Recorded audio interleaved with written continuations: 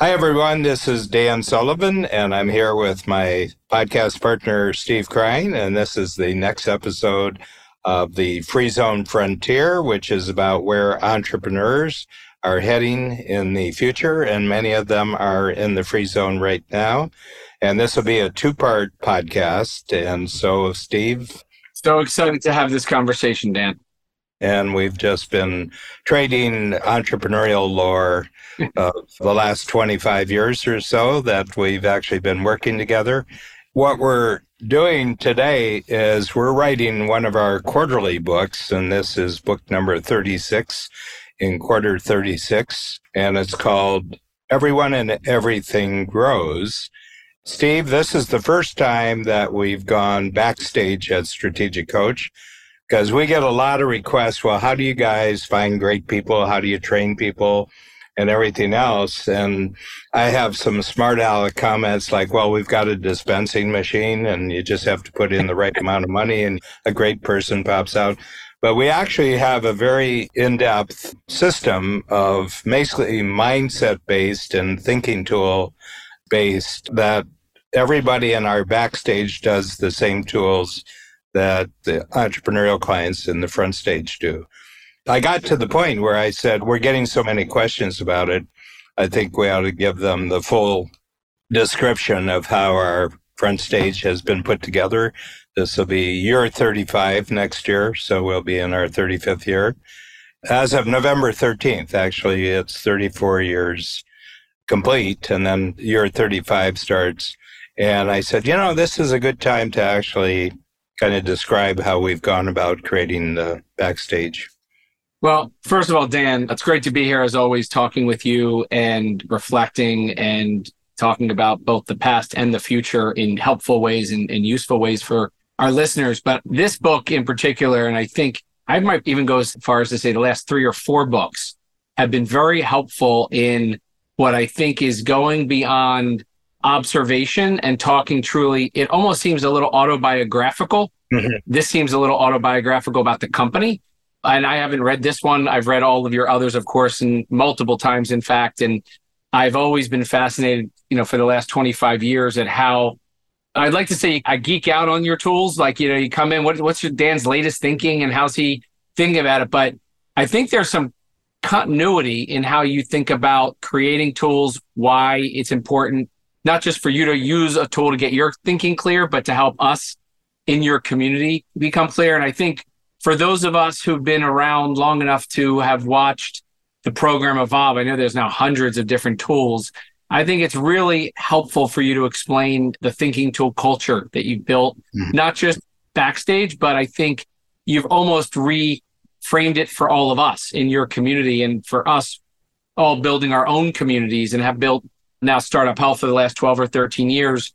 Thinking tools are at the core of our, not just value creation, but scalability ourselves. And I think it's really almost a benchmark standard of what a tool needs to do, how it needs to add value and how it needs to be simple. But I'm really excited to learn more about your thinking around how the title's Everyone, Everything Grows, the thinking tool culture. So let's dig in. Yeah. Well, thinking tools for me, first of all, it's a process of thinking that I've picked up from having entrepreneurial clients. So next year in August, it'll be 50 years since I've been coaching entrepreneurs. So I started in August of 1974. It took a long while to get a handle on what I was doing because I just jumped into the deep end of the pool. I had been a advertising copywriter with the Toronto branch of a global advertising agency called BBDO. My mother told me when she was 73, she finally found out since I've left home in 1962 what I do for a living. She was busy, I'm one of 7 and she was busy, and you have a different relationship with every child, and I was in kind of an easy relationship. But she says, you were doing this when you were a kid. You were actually helping adults actually think more clearly. There's a famous story of my next door neighbor who was 78 when I was 8, and I would ask her about her experience. She was born in 1874, and she talked about the farm with no electricity, no tractors, no trucks, no machinery that was electrical. And I said, how could you do that? And what you realize, she lived a normal life. You know, you don't miss things that haven't been invented yet. And she would call my mother after I was over talking, and she said, he got me thinking about things that I haven't thought about for 50 years or 70 years. And, you know, I feel better, you know. That's kind of what I do with entrepreneurs. You notice in almost my thinking tools, I ask you a little bit about your past, more so recently, because I realize that entrepreneurs cannot have a more confident future until they have a more confident past. They've got to reinterpret what their past experiences mean. And my attitude is it's their property, so they can do anything with their property that they want to. Let's pause there for a second and just dig into something I've noticed and I have a deep appreciation for your consistency with, which is any use of your past is for learning. And it's legitimate. Yeah. It's legitimate. Yeah. And so there's very little, I would actually not say little, there's no negativity that is talked about regarding your past. It is all learning. You know, you've always said you're on the winning team or the learning team. And I've always appreciated that saying. And I remember early on, you used to have something, I think it's been a different name now. It used to be called the negativity transformer. Yeah. Now it's the experience transformer. Yeah. I'd love to hear your thinking around that, because you clearly have made a very important decision early on in coaches' thinking tools to not allow people to go negative and make complaining a problem for what they're doing with the thinking tool. Yeah, well, even in the experience transformer, we have 3 columns. And the other thing about a thinking tool is that it's a structured form on a piece of paper, or it's digital these days. You can do it digitally. But what I got to realize about that particular tool, the experience transformer, you think of a past experience and then you say, what worked about this experience? And if it was negative, they say, well, nothing worked. It was negative. And I said, no. You know, for example, what did you learn from that experience that was a win? You know, we have experiences in common of people that we have been involved with legally. And, you know, it was a bad experience. In my case, you know, it was flagrant appropriation of our intellectual property, and we sued him. But when I got finished the lawsuit, which I have a non-disclosure on, so I can't say who it was, and I can't say what the outcome was, other than the fact that I was not unhappy with the outcome. But when we got finished, our IP lawyer, who you know, John Farrell, who was in your Coach 2 program, and John is a wonderful IP lawyer in Silicon Valley. And he says, this has been very costly. Nobody wants to go through this. It seems like a waste of time. It seems like a waste of money. But he says, knowing who you and Babs are, you'll take whatever cost there was to this litigation and you'll multiply it by 100 times value. And John just knows what I do with any experience, you know, and then my sense is the world kind of happens to you. None of us has a memory of asking to be here. You know, and we wake up and, you know, I mean, the teeth, you know, it's all input. And as a child, you're growing up. So the world is kind of happening to you before you can even think about what's happening, because the human brain, they're discovering more and more, isn't fully developed until someone is 24 years old. They said the full use of your brain. Well, think about teenagers today and what's happened to them before they're 24, you know, and it's really coming at children and adolescents and young adults these days. I mean, there's so much just coming at them that wasn't true in the 1940s, 50s, and 60s when I was born. But here's the thing. You can't change the events of the past, but you can change your interpretation of the events. Okay? So the thing that you think is a bad experience was bad because that was your interpretation. Yeah. I mean, it's not the event. The event at that moment in time. The event is just the event. You can't rewrite history, but you can rewrite your interpretation of your own history. And the other thing is you're the only one who actually knows it. There's nobody else on the planet who actually knows your history, the day-by-day experience and what you were thinking about. You're the only person. So as far as I'm concerned, it's totally your property. and you can rearrange your property and you can improve your property. You can do anything you want with it. So we have the first column as what worked, and they get 5 things. I require that they get at least 5 things that worked.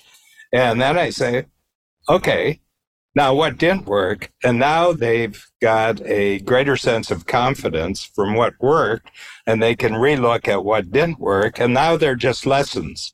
They're not wounds to themselves. They're not injuries or anything. They're just experiences.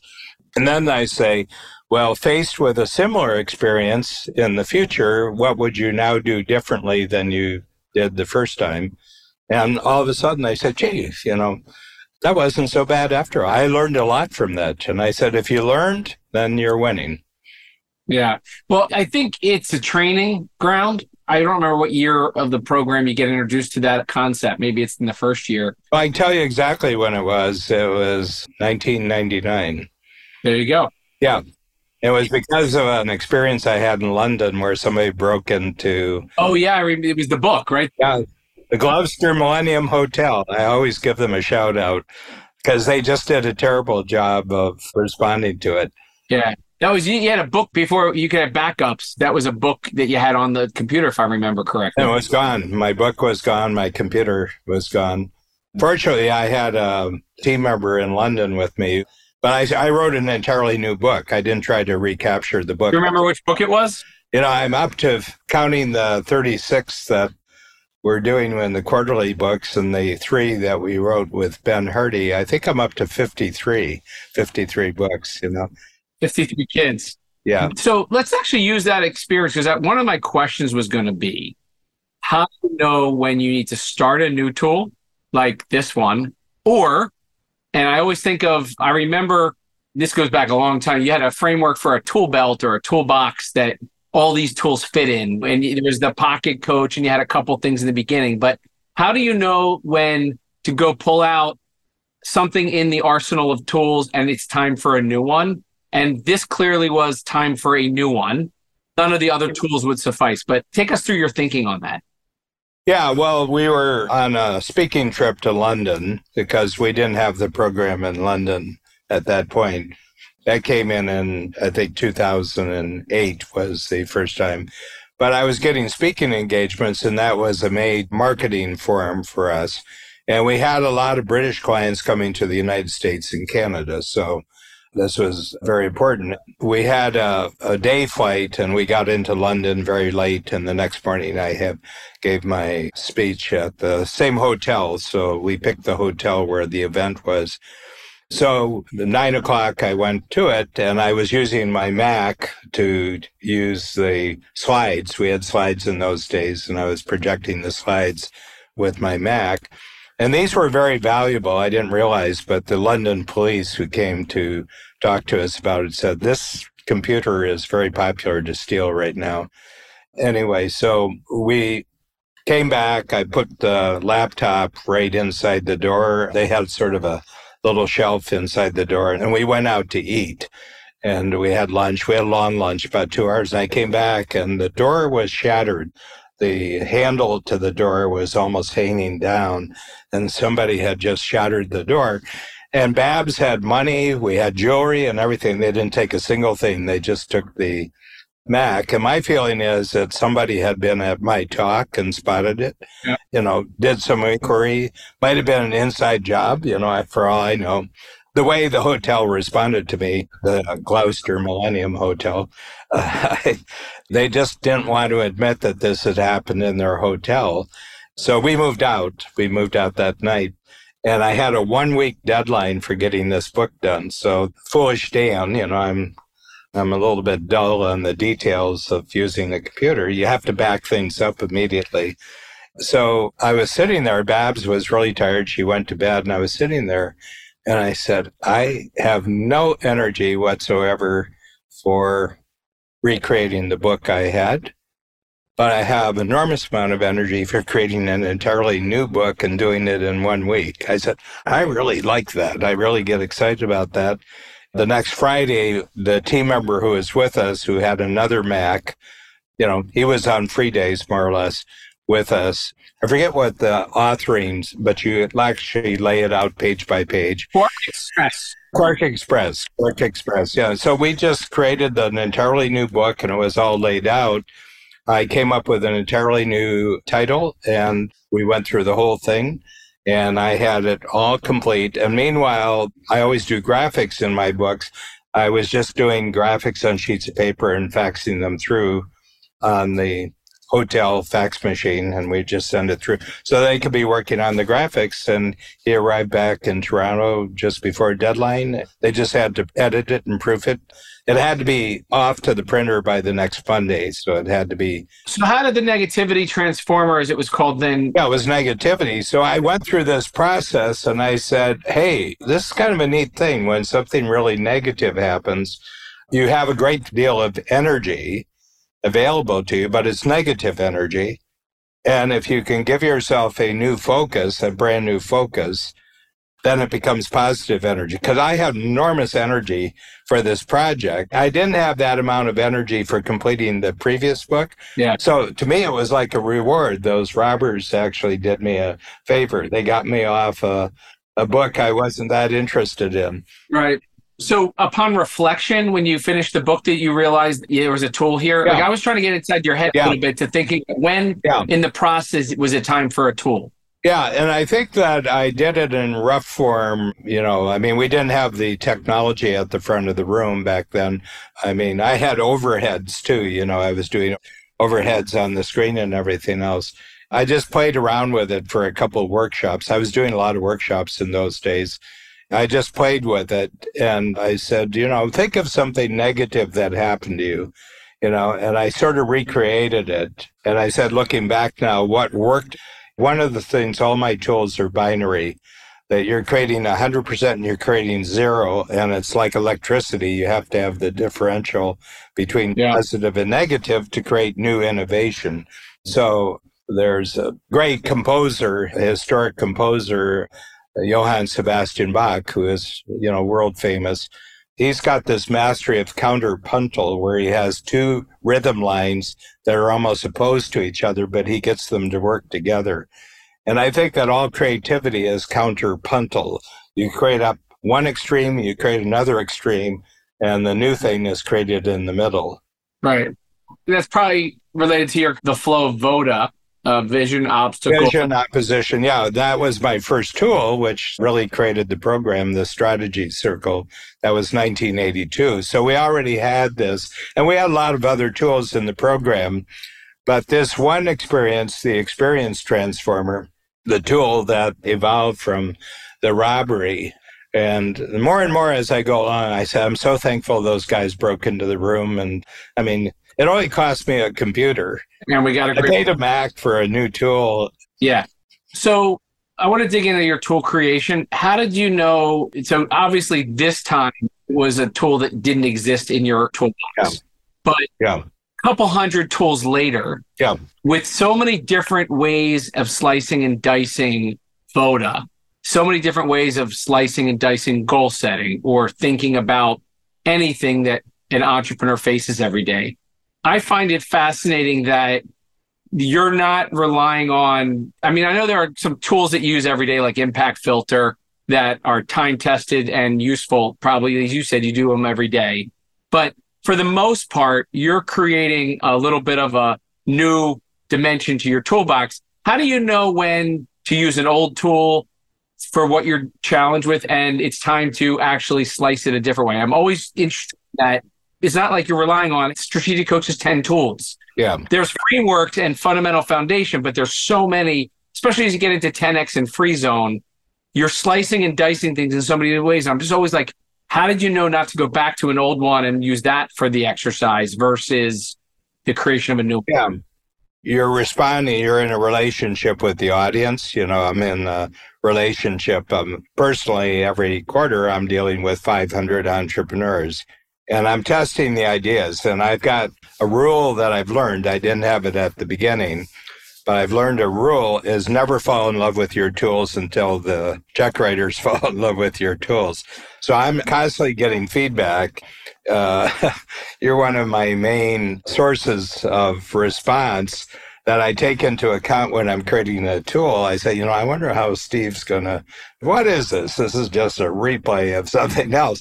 But that's very valuable to me because very few clients, they may think that, but they don't say it, but you think it. I feel close enough to you, Dan, after this many years. Well, not only that, I don't think peculiar to who you do this to. I think you do it to everybody. I need that direct response. I said, if I show him another tool, I have a different reason for showing him the tool, a different context for the tool. But I look at the tools. Some of the tools are one-time tools. They're good for a quarter, and it gets them to think about something, but it's not like a daily workout that they have to do this. It's just going back and taking a look. Like we did one that I haven't repeated at all called sunk costs. Okay. And I just had people identify sunk costs where they're spending money on something and they've spent an enormous amount of money on it, but they're getting zero value out of it. And immediately people identified 3 sunk costs and they said, God, I got to get out of this. But I wouldn't do it the next quarter. They already did sunk costs for 1 quarter. It's like the difference between a TV special, a one-time event, and a series that runs for 8 years. And is that organic that it happens that way where... Yeah, you can't predict it. It's a feel for what the response is. Because if I use that and I'll take it to your 3x3 that you're doing now, and I'm like, that tool, I remember the very first time you even wrote it down. It wasn't even a tool yet. Then I watched it evolve. I remember the Howard Getson back and forth. And then it got another dimension with connections between them. And then a couple quarters later, or not even maybe a couple quarters, maybe a couple connection calls later, all of a sudden there's another layer. And that has become it's not clearly a TV special. That's kind of, in the toolbox. So is that organic just by the response of the... Yeah, totally the response. It's totally the response. You don't know when you're doing it. And it usually comes, I'm assuming even like the sunk cost thing or your 3x3. Somebody came up with a question, you use a framework to answer it, and then it gets on a life of its own?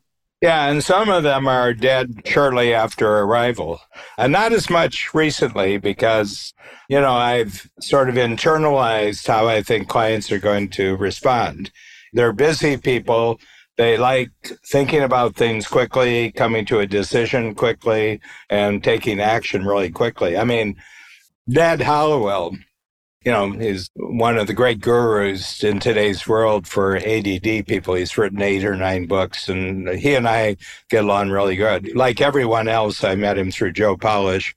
Anyway, Ned came and sat through 2 workshops, and he said, I've never seen any presentation or any method of teaching that is so geared to ADD people. And I said, well, that probably has to do with that for the last, at that time, probably 40 years. I said, the last 40 years, 60% of my client base have been somewhere on the spectrum or just impatient, not necessarily AD, but just action-oriented, very results-oriented, very action-oriented. And I said, I've got to get them at hello, like when I introduce a new tool. But the one way of doing that, Steve, and I'm just clarifying that in my mind as I respond to your questions, is that the first thing you do is you open the idea and it's strictly about them and what happened in the past. Well, they're in their own realm with this. First of all, it's totally about them, and that's a good way to get people interested, make it about them. But then it's about something that only they know. And I'm just seeing the logic of this as you're doing it. So if I did the strategy circle again, I would take them back to some previous experience. I wouldn't just start them out with the vision of the future. But, we got other tools that do that, so I don't have to fool around with the tool. Yeah. Well, Steve, this brings us to a good point for ending episode 1 of this 2-part podcast. So this is the first, and you'll now wait for the second.